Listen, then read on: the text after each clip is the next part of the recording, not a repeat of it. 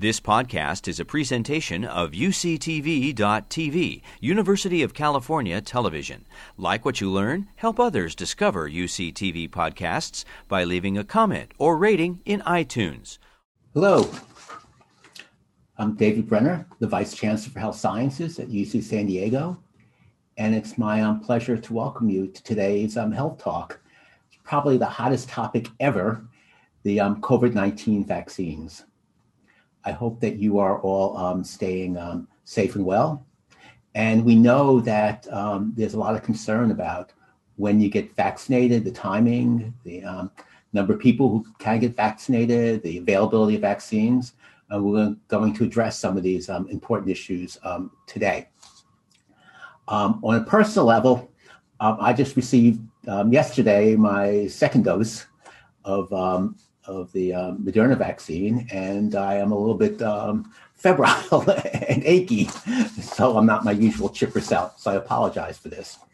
In this slide, you can see the Petco Park Superstation. You can see a couple of our physicians, including myself, volunteering to vaccinate, some of the UC San Diego nurses, and here I am doing my part to vaccinate. My daughter, who's also a physician, when I showed her this picture, she said, when was the last time you vaccinated anyone? She was a little bit worried. And I told her, it's just like riding a bicycle. She shouldn't worry. And then she said, when was the last time you rode a bicycle? So I think that we're all contributing any way we can. And I think UC San Diego and the San Diego community can rest assured that we're really making enormous progress in making San Diego safe.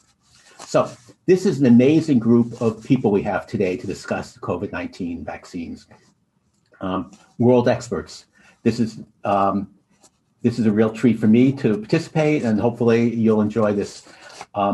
We have people who can talk about how the vaccines work, about how to vaccinate, when we'll vaccinate children, and maybe the topic of the day is, now that we're identifying these variants of COVID-19, what's the effect of the vaccine going to be on these variants? So there are an amazing group of people. I want to particularly point out that we have Mayor Alexandra Sotelo Solis, who is going to share her story about being a patient in clinical trials. I want to welcome our alumni. The UC San Diego alumni are joining us today. And I also particularly want to thank Sally and John Hood, whose generous gift has been used to support our vaccination program. Without further ado, I'd like to introduce my colleague, Dr. Susan Little. She is the co-director of the Antiviral Research Center and professor of medicine and the Division of Infectious Diseases. She really has organized and conducted the clinical trials on the COVID-19 vaccine. And this is part of her long-term commitment to understanding viral diseases. She's also an expert in HIV/AIDS infections. So without further ado, Dr. Susan Little will discuss vaccine effectiveness, safety, and address some of the concerns of hesitancy around getting a vaccine. Dr. Little. Thank you very much. This is going to be a bit of a whirlwind tour. So there are 6 clinical trials in phase 3 study in the United States, either underway or soon to begin. Everyone knows Moderna and Pfizer. There are also AstraZeneca and Janssen that have completed enrollment, Novavax, which has recently started, and Sanofi, which is currently stalled, but hopefully will begin soon. These are enormous studies, 30 to 40,000 individuals. They involve different vaccine platforms, messenger RNA, non-replicating viral vectors, and protein subunits, which we can go into, I hope, in the Q&A a bit later. We've started a new study almost every month since July, and the first data readout refers to the time at which the sponsor can apply for emergency use authorization with milestone safety and efficacy data. And as you already know, Moderna and Pfizer applied and received their emergency use authorization in November. Janssen has applied, and I just read this morning, we may be seeing data next week. AstraZeneca will probably be applying, I'm guessing, in February, and Novavax in April or May. So you'll all be receiving a copy of this Q&A that Dr. Spector and I did in October. When will a COVID vaccine be ready? Dr. Spector is leading the Moderna trial locally, while I am leading the AstraZeneca and the Janssen vaccine trials. So how do the messenger RNA vaccines work? Well, to begin with, the spike protein of the coronavirus is what mediates binding and entry of the virus to host cells. So first, we wanted to generate, or scientists generate, a messenger RNA sequence right here that codes for the spike protein. They formulate it within this lipid coating because naked messenger RNA is quite unstable. This messenger RNA sequence then forms a blueprint for making many copies of this spike protein when it is delivered in the form of a messenger RNA vaccine. This is delivered into cells, and again, this blueprint makes many spike proteins, which are presented on the cell surface and recognized as foreign, so that immune cells are stimulated and antibodies are formed, which we hope then protect the host when they encounter the real virus in nature. So in one slide, I'm going to try and review the similarities and differences between the Pfizer and the Moderna vaccine. So the Pfizer is the BNT162b2, that's the vaccine, while the Moderna is the mRNA 1273. So the Pfizer is given through 2 doses, 21 days apart. 44,000 people are participating in this trial. They were randomized 1-to-1 vaccine to placebo. The study excluded people with a known history of COVID, but at the time of enrollment, there were 3% of people who ended up being serologically positive, had antibody, so demonstrating prior infection. They excluded people with immunocompromising conditions, people who were pregnant, and people under the age of 12. As you may know, the vaccine was approved for people 16 and older, so there will be data coming for people age 12 to 15. The vaccine was shown to be effective in preventing symptomatic COVID, and this efficacy was comparable across age, race, ethnicity, and for people with underlying conditions. Safety side effects are common for the first 2 to 3 days post-vaccine, especially injection site pain, fatigue, and headache. Side effects are more common in younger individuals compared to older, but serious side effects are very rare, 0.6% in the vaccine population as compared to 0.5% in the placebo. There were 6 deaths overall, 4 in the placebo group, 2 in the vaccine. None were COVID-related. Looking now at Moderna, 2 doses, 28 days apart, 30,000 individuals also randomized 1-to-1 vaccine to placebo. Very similar exclusion criteria. Mostly they enrolled people 18 years of age and older. Very similar, 94% effective in preventing symptomatic COVID. Similarly, effective across age, race, ethnicity, and in people with underlying conditions. Safety, side effects, again, very common. When I say very common, I mean 60, 80% of people have some mild form of side effects, including mild fever, etc. Injection site pain, fatigue, and headache are the most common. Side effects are more common in younger versus older individuals. Again, serious side effects were rare, 0.6% in both vaccine and placebo arms. There were 5 deaths in this study, 3 in placebo, 2 in vaccine. There was 1 COVID-related death, and it was in the placebo arm. So you've heard probably about vaccine-related allergic reactions. So these are published data because they're the most well-characterized. For the Pfizer vaccine, in their first 10 days after emergency use authorization, approximately 1.9 million doses of vaccine were administered. And these were associated with 21 cases of severe life-threatening allergic reactions, also known as anaphylaxis, giving a rate of 11.1 cases per million doses. This compares to an average rate of about 1 case per million dose of anaphylaxis associated with vaccine administration in general. So about 10 times the rate. For Moderna, in their first 20 days after emergency use authorization, there were about 4 million doses of vaccine administered and 10 cases of severe life-threatening allergic reaction or anaphylaxis, giving a rate of 2.5 cases per million doses. So this gave rise to the CDC recommendation that people who have an immediate allergic reaction, immediate is defined as within 4 hours of any severity, to an mRNA COVID-19 vaccine or any of its components may be at increased risk for one of these severe or anaphylactic allergic reactions. The component that is the most in question right now of the ingredient list is polyethylene glycol. There are also common non-life-threatening allergic reactions: rash, itchy sensations in the mouth and throat, sensations of throat closure, respiratory symptoms, puffy lips, etc. And these are all fairly well managed with oral Benadryl. So to just touch on vaccine hesitancy, there's been in the past year a tremendous amount of misinformation and disinformation that has really been fueled by the political and social unrest that we've all seen in this country. There is a tremendous lack of trust in the healthcare system. The unprecedented racial unrest and dialogue that's been ongoing in this country for the last year is associated with an equally unprecedented understanding of past mistreatments, particularly in communities of color, that has fed into the mistrust that is ongoing today in many institutions, including the lack of trust in our healthcare system. Many people are concerned that this process has just moved too fast, and I want to reassure people that the FDA, as part of their requirement for emergency use authorization, requires a median of 60 days of follow-up following the last dose of the vaccine series before they will review safety and efficacy data.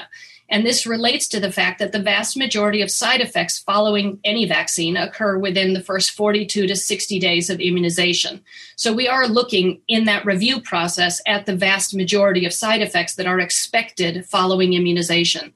I also want to assure people that the review process is in fact transparent and data-driven. If you feel you want more information, all of the data for the Pfizer review and the Moderna review are available on C-SPAN. There are 8 hours for each of these. You can go back and watch it all. You can see the data, you can see the deliberation, and you can see the community feedback related to both of these vaccines.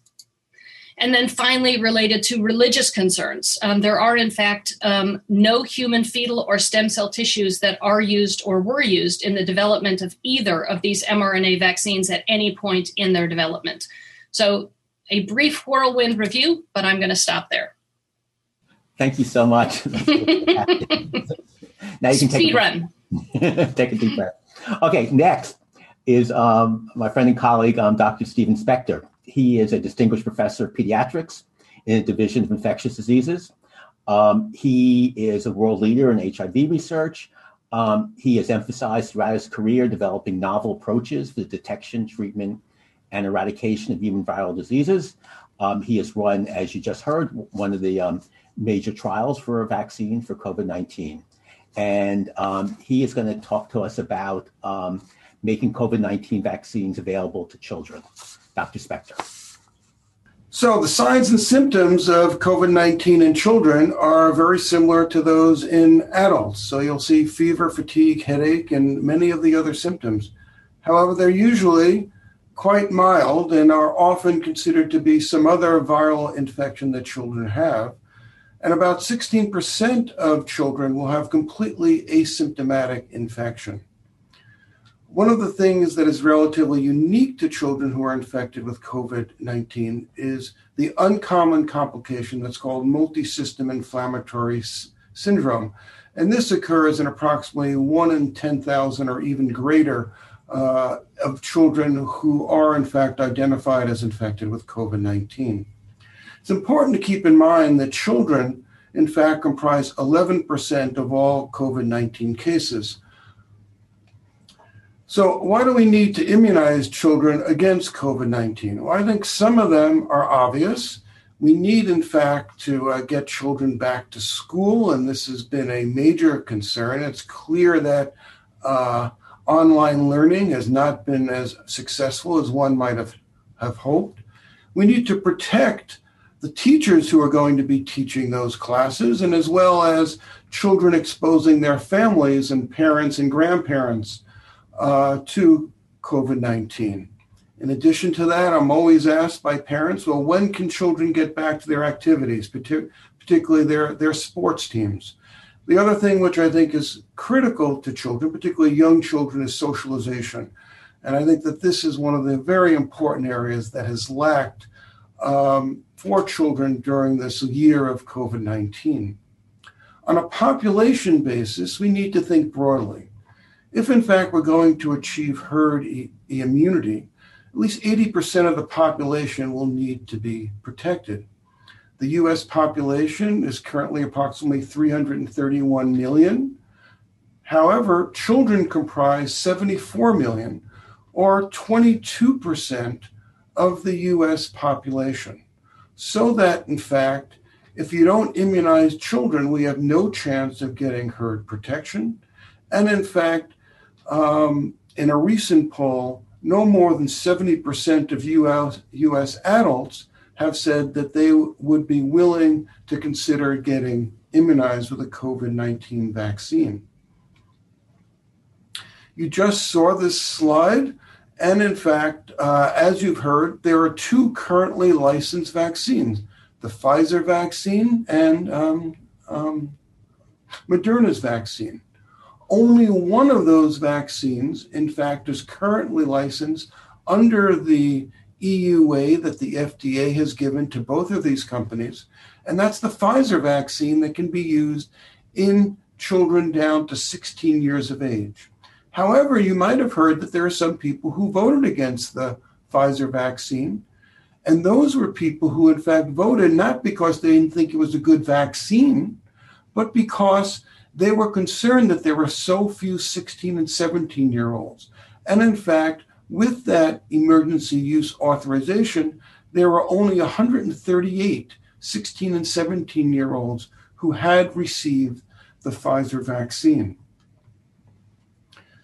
So COVID-19 studies are ongoing in adolescents. Pfizer expanded their original placebo-controlled study to children who are 12 to less than 16 years of age, and they're planning to enroll 1,000 participants randomized 1-to-1 to vaccine to placebo.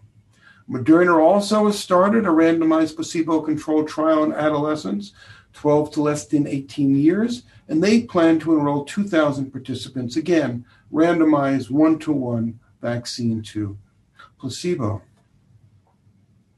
There also are studies that are being planned in children that are less than 12 years of age. Pfizer has a study that's planned for these children, and the Moderna study, which we hope to start next month here at UCSD with Rady Children's Hospital, is going to enroll children who are less than 12 years of age in 3 different cohorts. And in this study, which will be a phase 2-3 study, there will be 2 parts. The first part will enroll 750 children.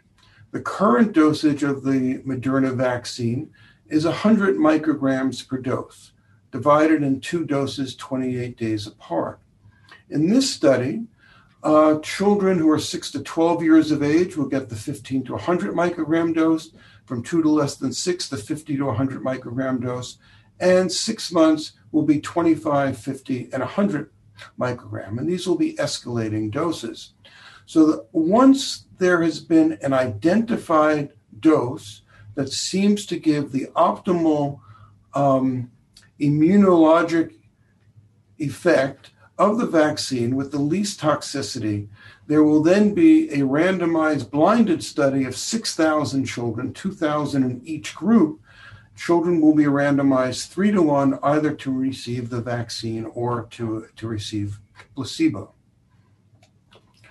The question that I am most often asked is, when will vaccines be available for adolescents and children? And I don't have a crystal ball, but I've tried to look into it and see if in fact, based on where our studies are based on how I know accrual is for studies in children, of when we might anticipate having vaccines available and approved as an EUA for children.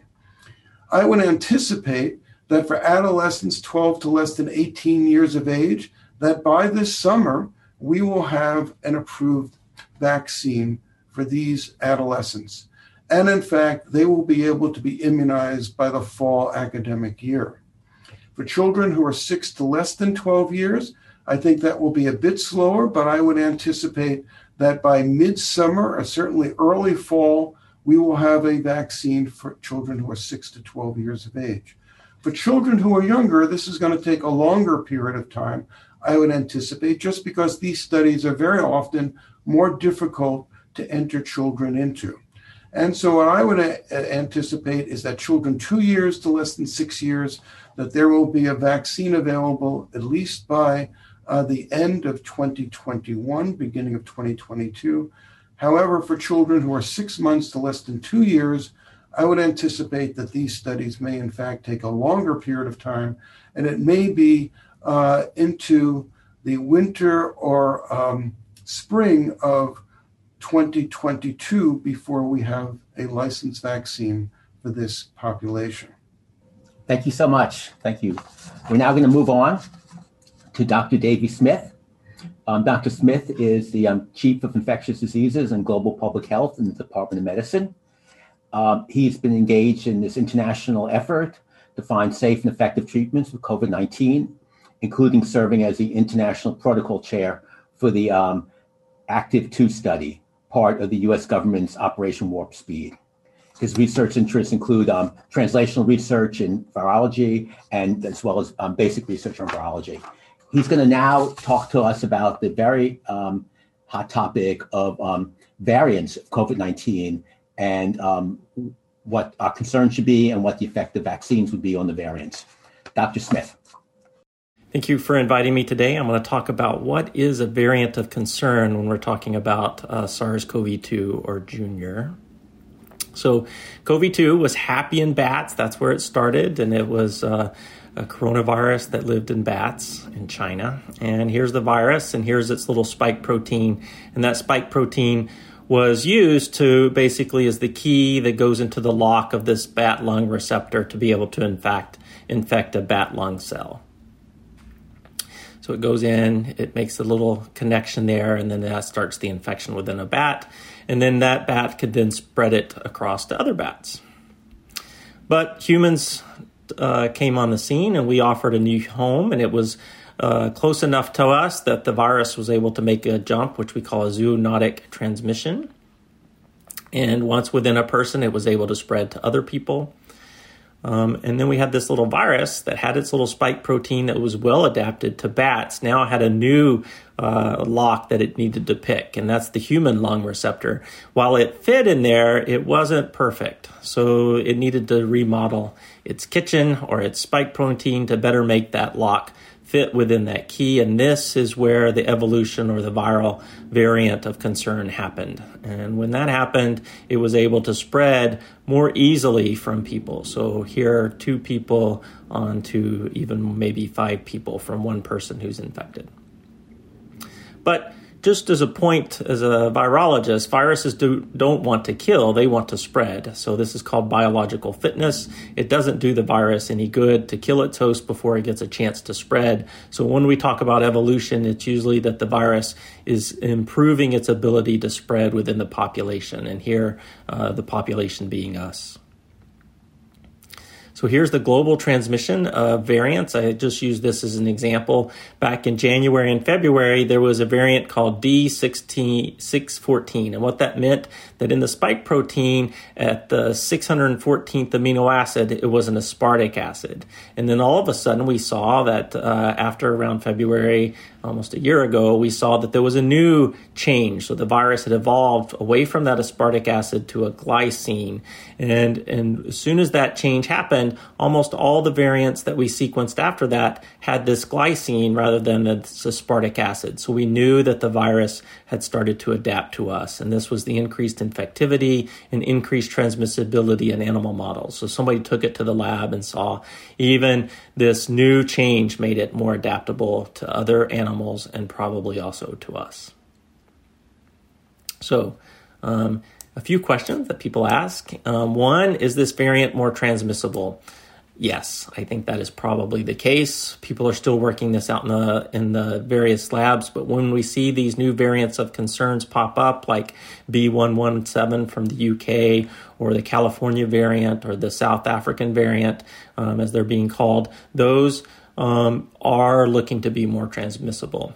Are they more deadly? No, I don't think so. Will the vaccine still work?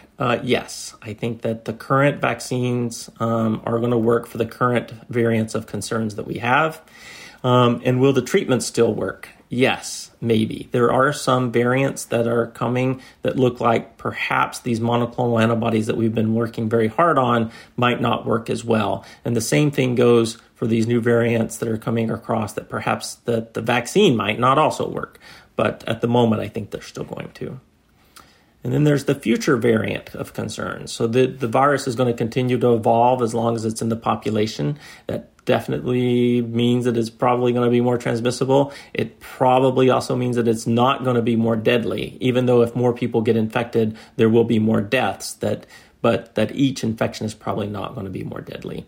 And then will the vaccine still work? Maybe not. The virus is going to start to be in a population that gets the vaccine. So it's going to try to figure out how to get around those vaccine responses. So that evolution needs to be followed closely to see if the vaccine is still going to work. And the same thing goes with the treatments. The virus is going to be evolving in the setting of a treatment, which means it might become resistant to those treatments and still be able to spread. And we've seen this with lots of viruses before, like HIV and flu and hepatitis C. So we have to be very careful on the lookout for these resistant variants. Here at UC San Diego, we're very interested in surveillance for these variants, and this is just some of the work that we've done with the latest B117 variant within California, and just in general how variants flow. But we can also look at how the virus evolves or moves across California. That's what that big map is there, showing all the arrows, but also at what time point such as the lockdown stage we had early on versus the reopening stage versus the stay-at-home orders and the tier public health efforts that are going, and seeing whether or not they have much impact on variant flow within the state of California. We're working on publishing this paper soon, but right now it looks like during the reopening phase we saw quite a bit of migration across the state of California in these various variants.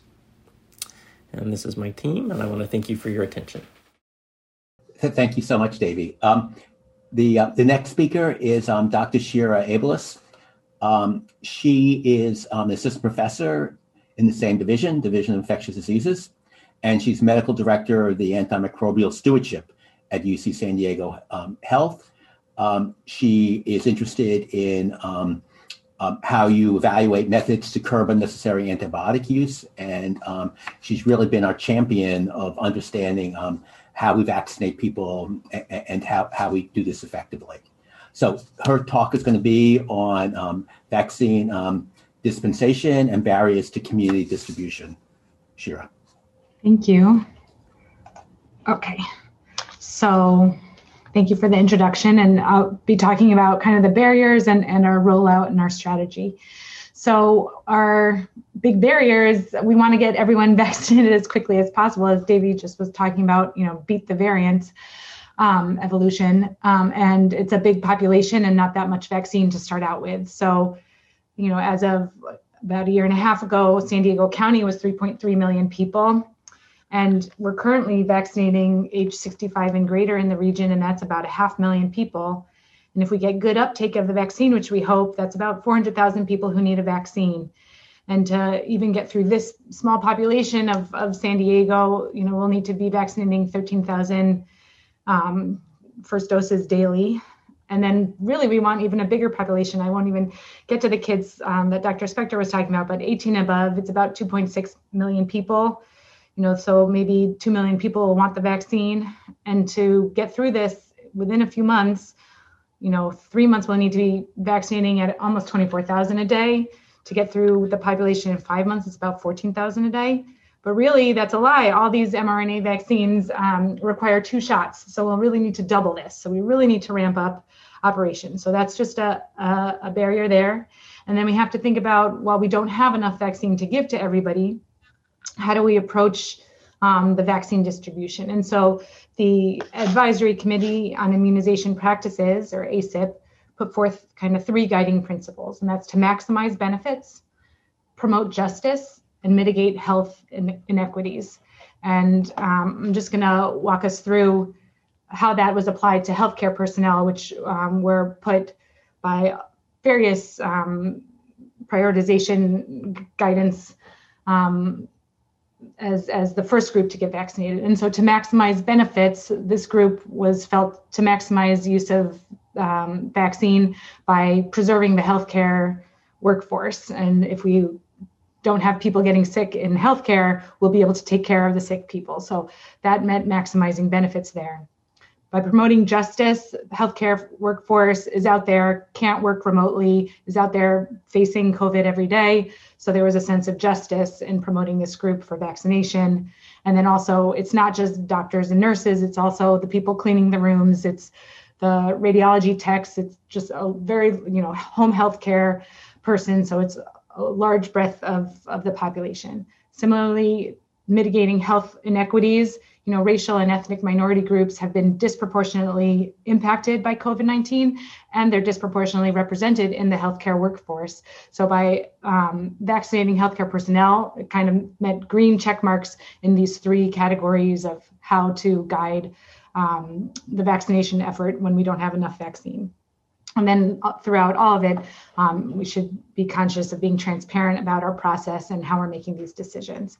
And so I just wanted to address how, where we are now. We're currently have done our healthcare workers, or actually San Diego County is still trying to get healthcare workers in the county, but we've also started to progress into phase 1B. So this is where individuals 65 and older are included, and we haven't even gotten to these other tiers, but I'll just describe how UCSD Health is vaccinating our patient population in the 65 and above group.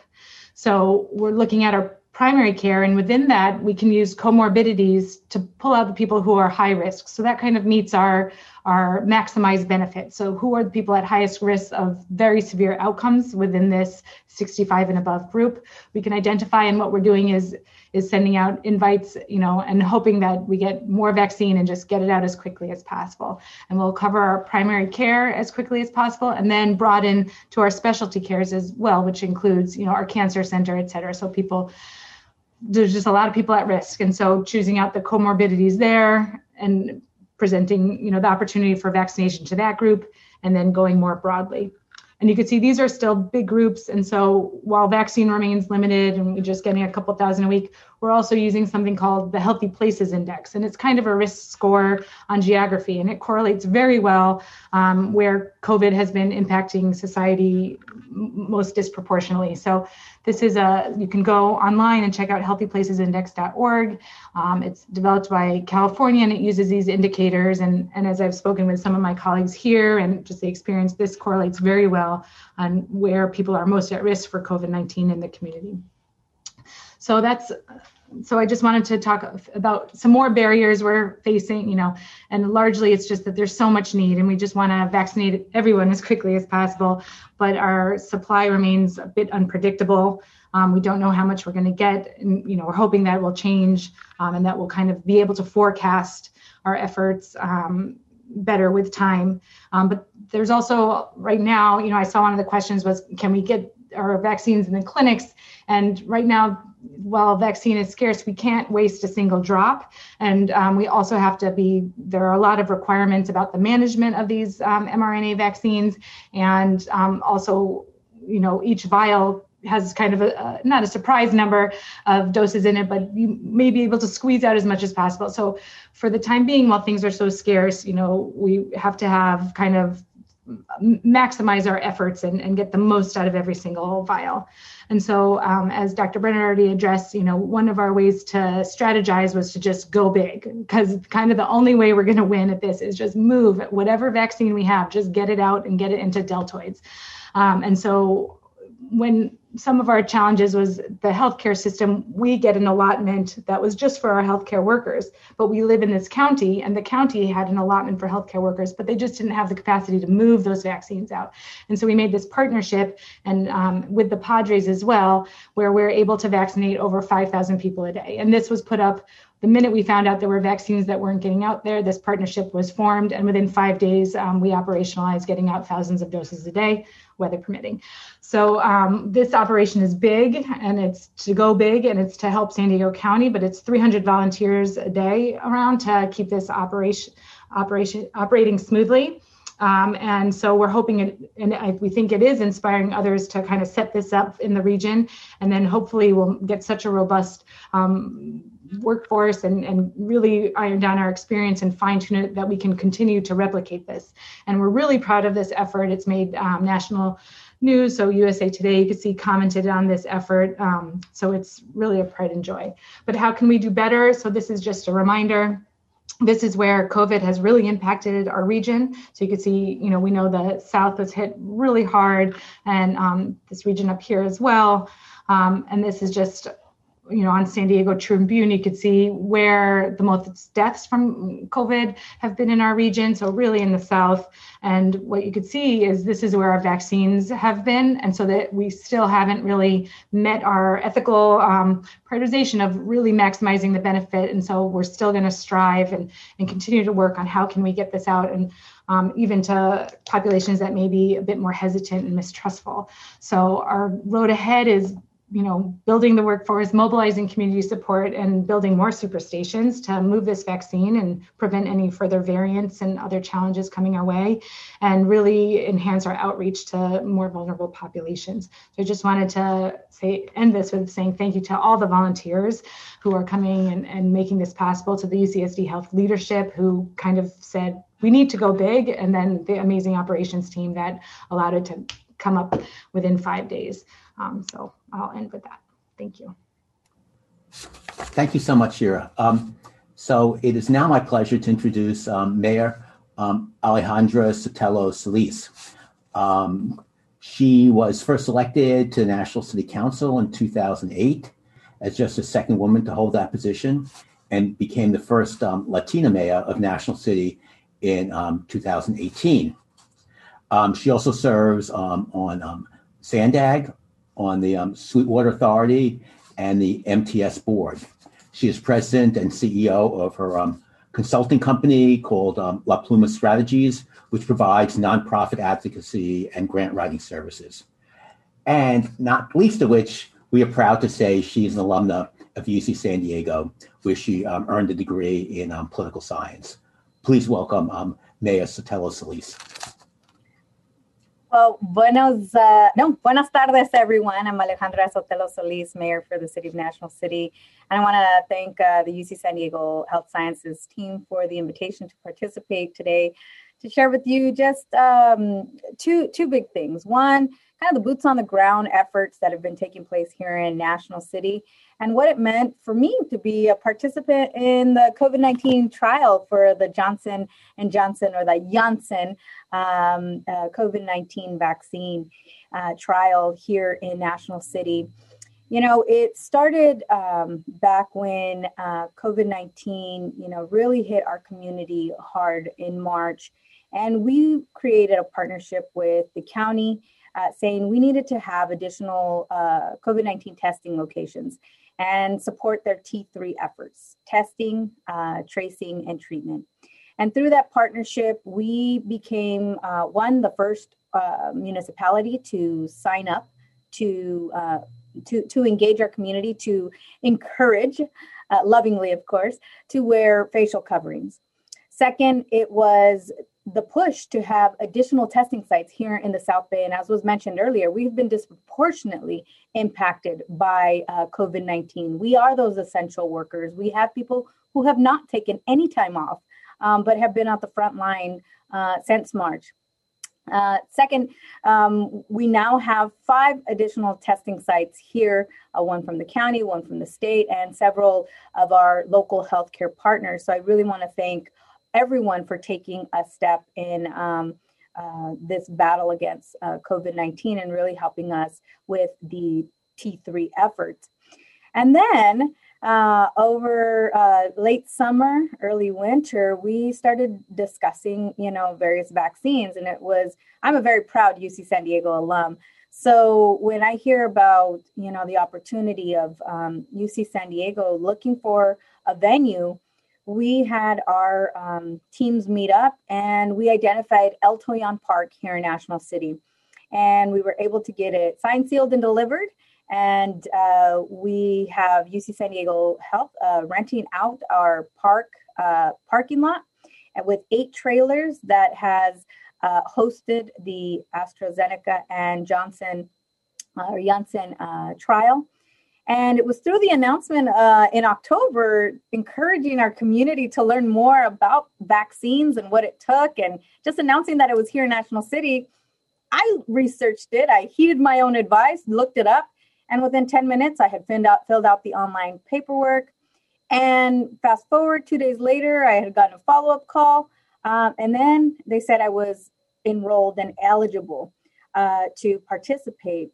And I took it upon myself as an elected leader. One, if I'm asking my constituents to do something, I'd like to show them by example exactly what it is. But I saw it too as an opportunity as a Latina, as a mom, as a community leader, to dispel those myths that were brought about, by several of our panelists beforehand, that historically have created questions regarding participation in vaccine trials. So my first appointment, I did it all on camera. I had 2 nasal swabs. I had a blood draw. I had, a number of other questions asked of me, but I did it all on camera so that those who were considering entering into the trial understood what they were getting themselves into. But it also allowed me to have a conversation with my family members. And I had an aunt who wasn't necessarily the happiest that I was participating in the trial. It was like, well, why are you doing this? And I said, well, why not, Thea? This is an opportunity. And she says, but why you? And I said, but why not me? I am reflective of my community. I am a working mom. Again, all of those hats that I wear, and I have the ability to really amplify and dispel those myths. So it was a great opportunity for me to be part of that effort. And I just had my day 70. The blood draw and temperature check. Everything is A-OK. And during that time, right after, from the day of till just about recently, been giving people updates. Hey, I feel good. The shot in the arm was as Vice Chancellor Brenner mentioned, that there was some soreness and some little achiness. Yeah, that's exactly how I felt. Again, it's a double-blind study, so I don't know if I got the placebo or the vaccine. However, I feel I did get the vaccine, but I'll wait for you all to disclose which one I did get once the vaccine is actually approved by the FDA, which I'm so excited. Dr. Little mentioned that next week, hopefully, fingers crossed, that our community will have some good news, because we have, and I'm very proud to have had that insight in partnership with UC San Diego, we have 8 trailers that could potentially be another vaccine distribution point here in the South Bay. So a little bit more about how National City has been hit. Again, we have a population of about 60,000 people. Average income is about $41,000 for a family of 4. So very much working class community, essential workers, multi-generations or intergenerational household where you have grandma, you have mom and dad, and you have a working teen or young adult.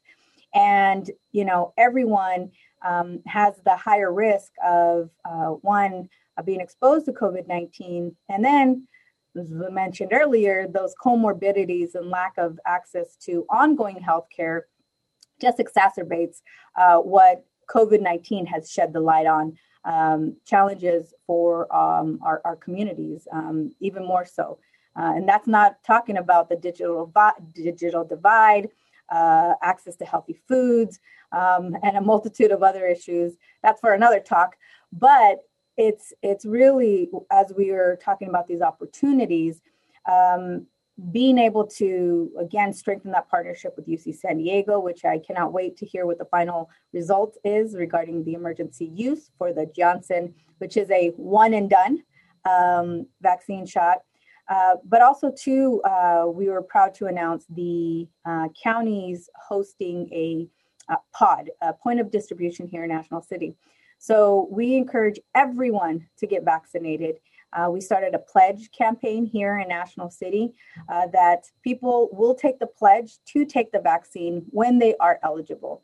We know that there are various phases that are going to continue to be opened up as we get more vaccines.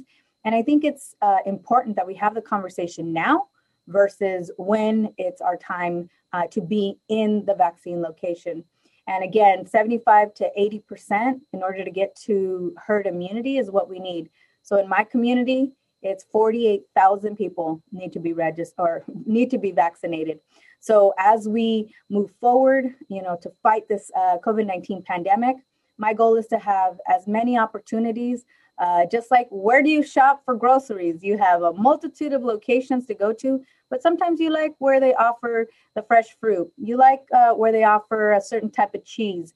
All of these options, it's kind of like the vaccine. If you want to do a drive-through, if you want to park and go and get your vaccine, again, like everything, we're getting into a nice cadence as to, the various glitches and online and, 2-in-1 being inundated, but stay on it and stay confident. And I know that my job and my role, both being a Latina and bilingual representative, I think it's really important and to be that voice, to share that it's okay to have and be nervous and to possibly have fears, but not to let the fear overtake the goal to be part of the solution. And so with that, I just want to, again, thank UC San Diego Health, Dr. Little for championing the Johnson vaccine trial, which I was a part of,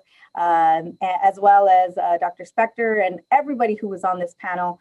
But we need to continue being vigilant and to thank all of the philanthropic partners who help make this a possibility, because we know that we work hand in hand with our educational sector, philanthropy, and business to make this happen. And this is one step closer to getting to where we were pre-pandemic days. So thank you again, and wishing everybody a very happy rest of the day today. Thank you.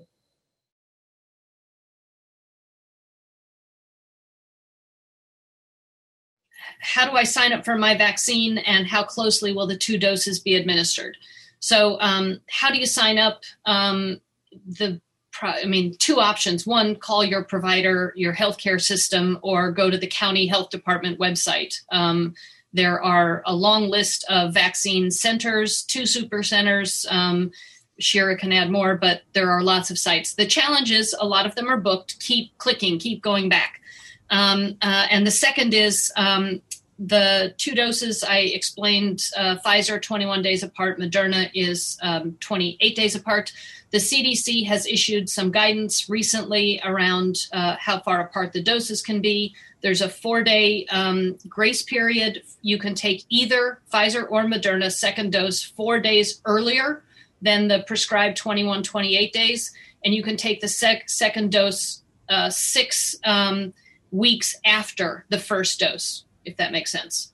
So depending on, Moderna or Pfizer, the second dose, the grace period is 6 weeks later or 4 days earlier than the prescribed window would be. And you should always take 2 doses of Moderna, 2 doses of Pfizer, except in exceptional circumstances. Again, the CDC has issued some new guidance that in exceptional circumstances you can mix them, but that should really be a very, very rare event. I just wanted to ask Alejandra, what was your aunt concerned about? What was her hesitancy about you participating in the vaccine trial? It was all of the questions that were shared earlier. Oh, it's so fast, Mija. Are you sure that it's safe? And I had those same questions to Dr. Little and her team, and they walked me through it. Because they had just had the pause because there was a case in Europe that they found. And so for me, it was understanding that any vaccine trial has to have those pauses, and that's a pause that is in place for the safety of the participants. If they had not had that pause, it would have been something to, balk at and maybe think they're not using, that moral compass and really heeding the advice and sticking to the rules. And so because of that and learning that, I said, I'm going to do it at the end. And again, she was still like, well, I don't know.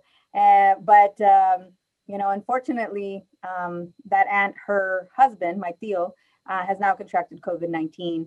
Wow. And I'm encouraging them to still consider the vaccine later once he recovers. Again, we need to be part of the solution, and we can't let fear or that hesitation stop us. Thank you. Well said. Maybe Davey, you can follow up to that. People who've had COVID-19, what do you recommend as far as vaccinations? It's a moving target at the moment. We do know that people who had their first infection have a much less likely chance of getting it again within at least 90 days, probably up to 6 months if the Brit study is true. I'm currently recommending people to wait till at least 90 days after their infection to get the vaccine, but the CDC is they might back that off a little bit. But the real issue is that there's just not a lot of data to tell us exactly when that is necessary.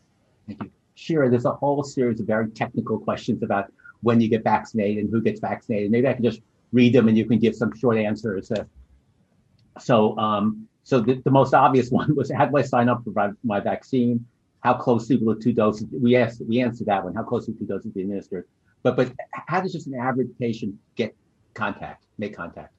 So it's 2 different systems. So if we're just talking about UCSD Health, we're doing the outreach according to the algorithm I shared. So people will be contacted through MyChart, and if someone doesn't have MyChart activated, they'll get a phone call. So there's a phone system for that.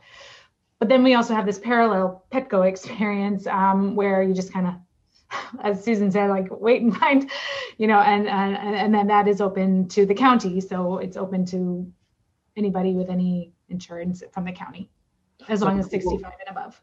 A lot of people gotten their first dose. They're trying to figure out how to get their second dose. How does that work? Yeah, so that's a great question. And we, if we had a perfect system and a perfect supply of vaccine, I think everyone could immediately schedule, but we are finding ourselves shifting location of where we're giving the vaccines and adapting our strategy as time goes on. So it's this plus minus system where it's like, well, we might tell you to go to this location, but we might change it in a week, and that'll be confusing. So right now, you get the ticket, but the schedule opens up probably within that week before that second dose is due. And again, that'll adapt and we'll get better at it over time, but that's how we're doing it right now. And if you need to cancel that appointment, you can go ahead and cancel, and you should get the next MyChart ticket immediately back up. But, what we want to do is not mix. We both, at Petco, it's just Moderna being given out. So it's a little less logistically complex. At UCSD Health, we just kind of get, you're going to get 1 tray of Pfizer this week, or you're going to get 1 tray of Moderna. And so we kind of have to separate that out so nobody crosses by accident. It's a simpler, smoother method. So we will adapt and improve on that over time, but check close to your 21 or 28 days and the schedule will be open then. If you get the first dose, how do you know you're going to get a second dose? How do you know that there'll be vaccine available? Well, we think, especially now that we're coming into February, it's been a priority to have the production. So we are seeing that we're getting the supply. Certainly for our healthcare workers, there was a practice of of making sure that allotment was given out. But generally what we're going to see, I think, over this next month is that we're going to get more and more and more. But as Susan said, there is some flexibility. If you don't get it exactly at 28 days, it's okay to get it the next week in case there is some unforeseen hiccup, because there's a lot of unforeseen. We don't have a definite supply, but we have confidence. We feel confident that you'll get it. Susan, there are a lot of questions about allergies and vaccines, and does that put you at more risk? Like, so let me just read you some of them, and you can answer them together. For example, if you have an aspirin allergy, does that put you at risk to getting a vaccine? Are there other medications that you'd be concerned about? And then food allergies and nut allergies. So generally, is there anything that's warning that would preclude you from getting a vaccine and make you concerned? In general, people who have serious food allergies, bee sting allergies, etc., no, those are not contraindications to getting the mRNA vaccines. The things that are warnings are people who have serious, immediate, or life-threatening anaphylactic reactions to either one of the mRNA vaccines, so they had a serious allergic reaction to their first vaccine, or they have serious allergic reactions to injectable compounds, so previous vaccines, or specifically they know that they've had an allergic reaction to injectable, again, polyethylene glycol containing compounds. But in general, it's injectable compounds that have created the problem. It's not oral or food or topical or anything like that. So even if you've had anaphylaxis before to peanuts, you can go ahead and get Moderna or Pfizer. We'll monitor you for 15 minutes. Yes. 30 minutes. 30. 15. Yeah. Yeah. Let the people know. And again, it's always good to go to a place that has, the capability to do the kind of monitoring that you would need, but it is not a contraindication. If you have any concerns, talk to your doctor, and certainly talk to the site where you're going to get vaccinated. But in general, those are the two contraindications: previous serious allergy to an mRNA vaccine or to one of the compounds in the vaccine. Here's one question for one of our faculty members. This is Sonia and Coley, Israel. She wants to know, once you're vaccinated, when can you start traveling again? Yeah. That's easy. We don't really know. So we don't yet know what the quote correlates of protection are. So, when are you absolutely protected? We know that for each of the vaccines, the vaccine efficacy for Pfizer was 7 days and beyond. The second vaccine for Moderna, it was 14 days and beyond. But I don't know when I'm protected after the vaccine. So the easy answer is after you've had your 2-dose vaccine series and you're at least 7 days out or 14 days out from 7 days for Pfizer, 14 days for Moderna, you've got your vaccine card and you wear a mask and you can travel. But there's no guarantee for any of them that you are protected. Thank you. Here's another one for Alejandra. What kind of community outreach and programs are currently underway? And in particular, what are you specifically doing in National City? With regards to UC San Diego Health, or just as a whole for the city? Just with respect to COVID-19. Well, we've been advertising the vaccine trial participation. That's one aspect of it, and that's been via media buys and slots and radio and TV and social media. But beyond that, it's been, again, the pod that we just announced, the point of distribution that we announced on Saturday or on Sunday, which has 500 vaccines daily that will be going out. And I, again, can't wait. And I'm looking at Dr. Little to see what the outcome is for next week, because we are planning in our head, at least in my head, thinking long term. And, the question earlier was, okay, when am I ready to go and live like I did pre-COVID? Well, we're all going to have the mentality of we're going to wear our masks probably through winter time. And, have a match your outfit, turn it into a positive thing, sport your favorite team logo, whatever X is, because a vaccine is only good if we reach that herd immunity to 75 to 80% people vaccinated. And yes, right now vaccine is limited. So it's part and parcel, to our outreach efforts, letting people know they need to be flexible. They need to be patient. It took pretty much 10 months for people to feel comfortable wearing a facial covering. And that was something they put on top of their face, not in their body. So we have to be flexible with people wanting to learn more and ask questions. And then those trusted advocates here in National City. And I know that there's a call out through the UC San Diego Health Sciences to get more vaccinators out there. And who does that look like? It looks like your dentist. Did you know that veterinarians can also be vaccinators? Doctors, nurses, the whole gamut. And so I've taken it upon myself to reach out to my local dentists here. Say, why don't you help us be those trusted partners? You're either in their face or in their mouth, one way or the other. And you can continue to really let them know, I'm here for you. And this is part of our team effort for the city of National City, but also to regionally and nationwide and worldwide for that matter. Thank you. Steve, there are a lot of questions about children. And is it still considered correct that children are less likely to transmit the disease to others? That was one question. I don't think we have good data on that. What it appears is that children are less likely to become infected in many circumstances. However, because there are so mild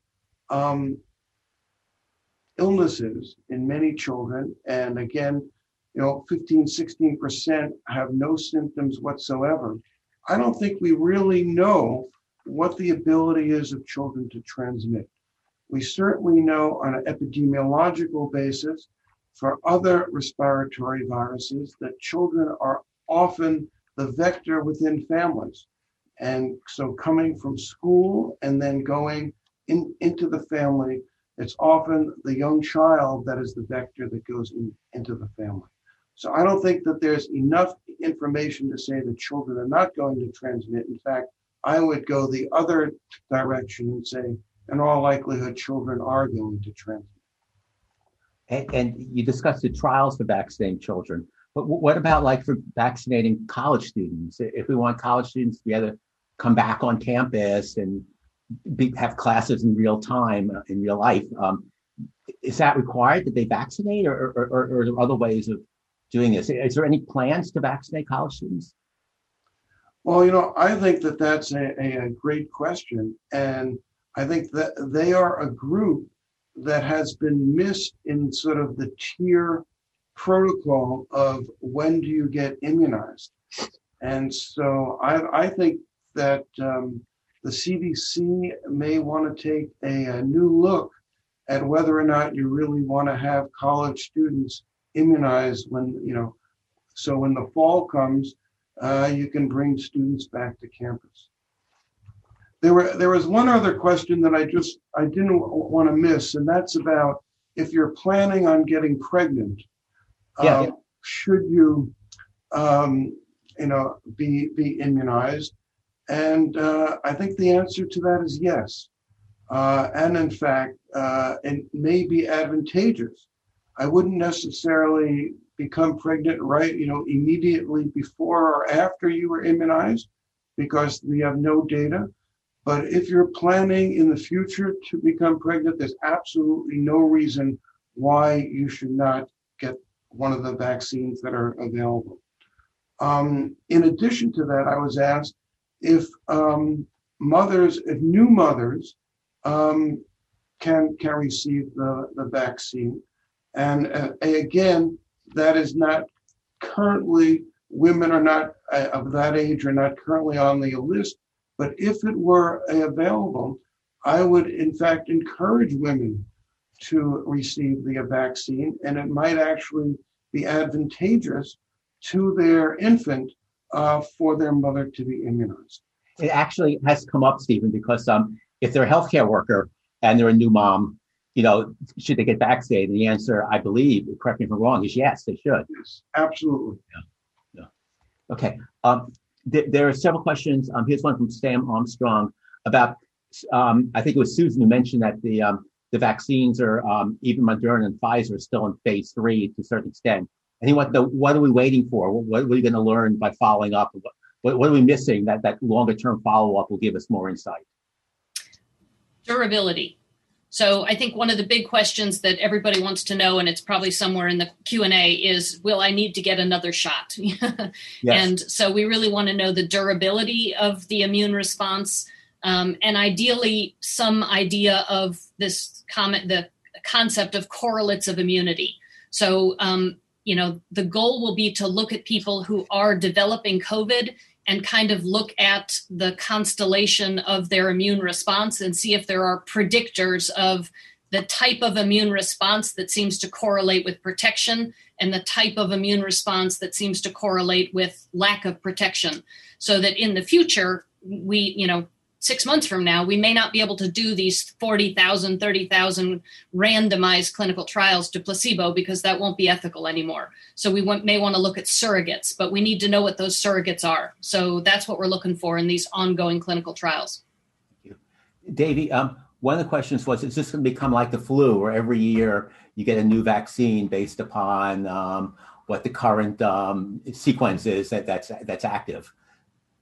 I think that it is entirely possible, but it's too early to tell. We're only a year into it, and we're only a few months into having a vaccine. So those studies are still needed and ongoing. And I really love the mayor's advice that it takes all of us to go in to do the research. And this is one of those research questions that's still open so we can have those answers. Then there are a whole series of questions about, what does it mean to be vaccinated? Can you still transmit the virus? Can you still get infected and be asymptomatic? If you after you're vaccinated, should you still be wearing a mask? So I don't. Probably all of you can answer that. Susan, please. I'll just take it because I think that is. I wanted to say it in my slides, but I didn't have time. That is one of the holes, frankly, in the entire phase 3 vaccine portfolio. None of the clinical trials are set up to evaluate asymptomatic infection or transmission. So all of the studies are really looking at, as a secondary outcome, the frequency of asymptomatic infection. And so we will have some of that data. But even when we get some of the frequency of asymptomatic infection, we're still not going to have the answers to the question of transmission. So right now, we don't know whether these vaccines prevent asymptomatic infection. That data will be coming. We don't have it now. But even when we do have it, we still don't know whether people are capable of transmitting to other people. That will require an entirely different kind of study that we don't have yet. So again, going back to, why do we still have to wear masks? A, we don't have herd immunity, and B, there are a lot of unanswered questions about whether or not people can still transmit if they have asymptomatic infection to others. Thank you. Shira, there's a question about tracking distribution. There's so much in the news that seems to be contradictory. Like, sometimes you think almost none of the vaccines actually be put into people's arms. It's all sitting in some freezer. And sometimes you think, when you know what's going on at UC San Diego, we don't have any extra vaccine. Mm-hmm. So what's your understanding about that? Yeah, it is confusing, and it is something that impacted our start here. We were set up, the federal government gives it to the state of California, and then it goes into these kind of pathways, some local health departments, some health institutions, and then it's supposed to get into the population, but it wasn't centrally organized. And so there were so many steps along the way where there was confusion and lack of clarity. And so what I've been seeing the last couple of weeks is, now California has on its website, how many doses have gone to our county and how many vaccines have been distributed, but that didn't exist for the first month. So I'm hopeful that that'll improve in the coming weeks, but it's definitely been confusing, and it's been left on us to kind of figure out where is the vaccine and where is it not.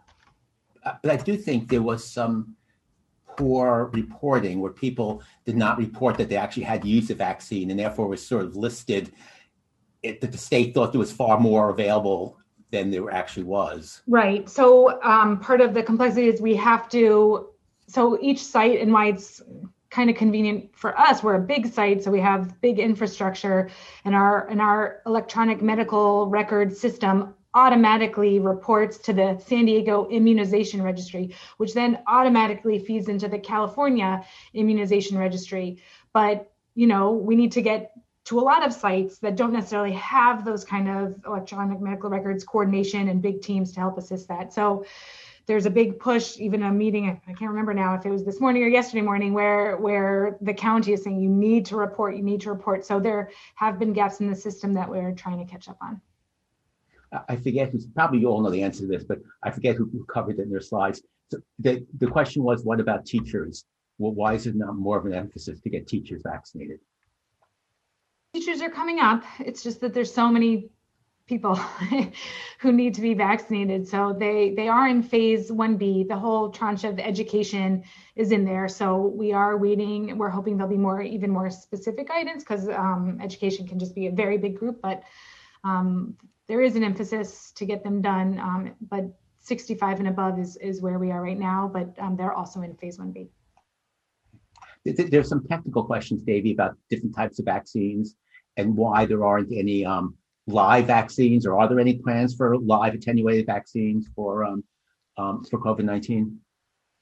Yeah, so that's a good question. So one of the ways that they're looking at it is to make a construct where they take another virus and then they put in the spike protein in that other virus that sort of makes a new-ish live vaccine that allows that new virus to produce that spike protein that allows to elicit that immune response. And we think that is probably one of the better ways to generate an immune response. That's the basis of the Janssen and the. That's what I'm going to say. That's the basis of the Janssen Johnson & Johnson vaccine. That's right. Yep. Is there concern that you'll raise the antibody also to the host virus itself, the delivery virus itself? Yep. So there's also an immune response that's probably going to be generated to that adenoviral vector. That's the virus that's carrying the payload of the spike protein. Okay. Steve, there are some other questions about who should and should not be vaccinated. As far as we talked about moms and pregnant women, are there any groups that you would not vaccinate? I mean, if the vaccine was available, are there any exclusions that? Because many people say they'd love to get their college students vaccinated whenever the vaccine's available. They'd love to get, their high school and elementary school children vaccinated. Is there anything that we should be thinking about? Not people who should not be vaccinated? No. Yeah, I mean, I'll just put out the sort of caveat. It's not a group I wouldn't vaccinate. As a matter of fact, people with underlying immunocompromised conditions. Yes, I would vaccinate them, but just be aware, these people were not eligible to participate in the clinical trials. So we really have no data on how effective the vaccines are in these populations. And it is possible that the vaccines will be potentially less effective. And we don't really have any way of monitoring that. It's not recommended that people monitor antibody responses. So yes, that population of people I recommend the CDC recommends should be vaccinated, but we don't really have any way of monitoring the outcome or knowing whether the vaccines are as effective in that population. Thank you. Sure, there are a couple of questions technical questions again, about you got your first vaccine. Do you go back to the same place to get your second vaccine? Do you get to choose where you go? So for example, one person says, I'm a UCSD patient. My appointment for the vaccine is in Chula Vista. Will my first shot automatically show up on my UCSD chart? So we are not, I think it's Sharp that's running the Chula Vista site for the county. So it does make things easier for coordination because it's a different computer systems than ours, but we do want to accommodate. We do, hope to make it an easier process. So I guess the easy answer is the system probably will work smoother and it'll be an easier visit if you do return to the same kind of system where you got your initial shot, but you shouldn't be turned away We just won't have you in our system, and we'll need some sort of verification that, bring your card, I got my shot. So that way we can make sure it's the right dose. And in the county, they do have specific vaccines going on at specific sites. So you don't want to go to a Moderna site if your first dose was a Pfizer vaccine, for example. Thank you. So it makes it a little harder, but it's still doable, right? Right. Yeah, thank you so much. David, there's a question about your talk about the UK variant and where that fits in, and is it found in San Diego? We do have the variant here in California. We have the variant here in San Diego. We picked it up early because we're doing more sequencing than most places across the state and across the country. So just because you don't see it in Montana doesn't mean it's there. It's just we haven't looked for it. Yeah. So we are just about out of time. I just wanted to thank our panel. And just, does anyone want to have a final word? Mrs. Mayor, would you like the final word?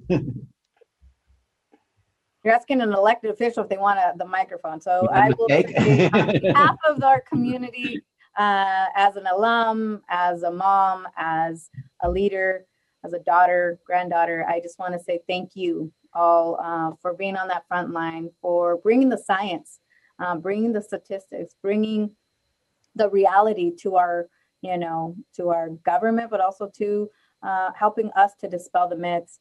I really highly encourage you again, because we will be, pushing the envelope even more so to make sure that you are in our communities, those hardest hit by COVID-19, because that's how we will get to our pre-COVID-19 days.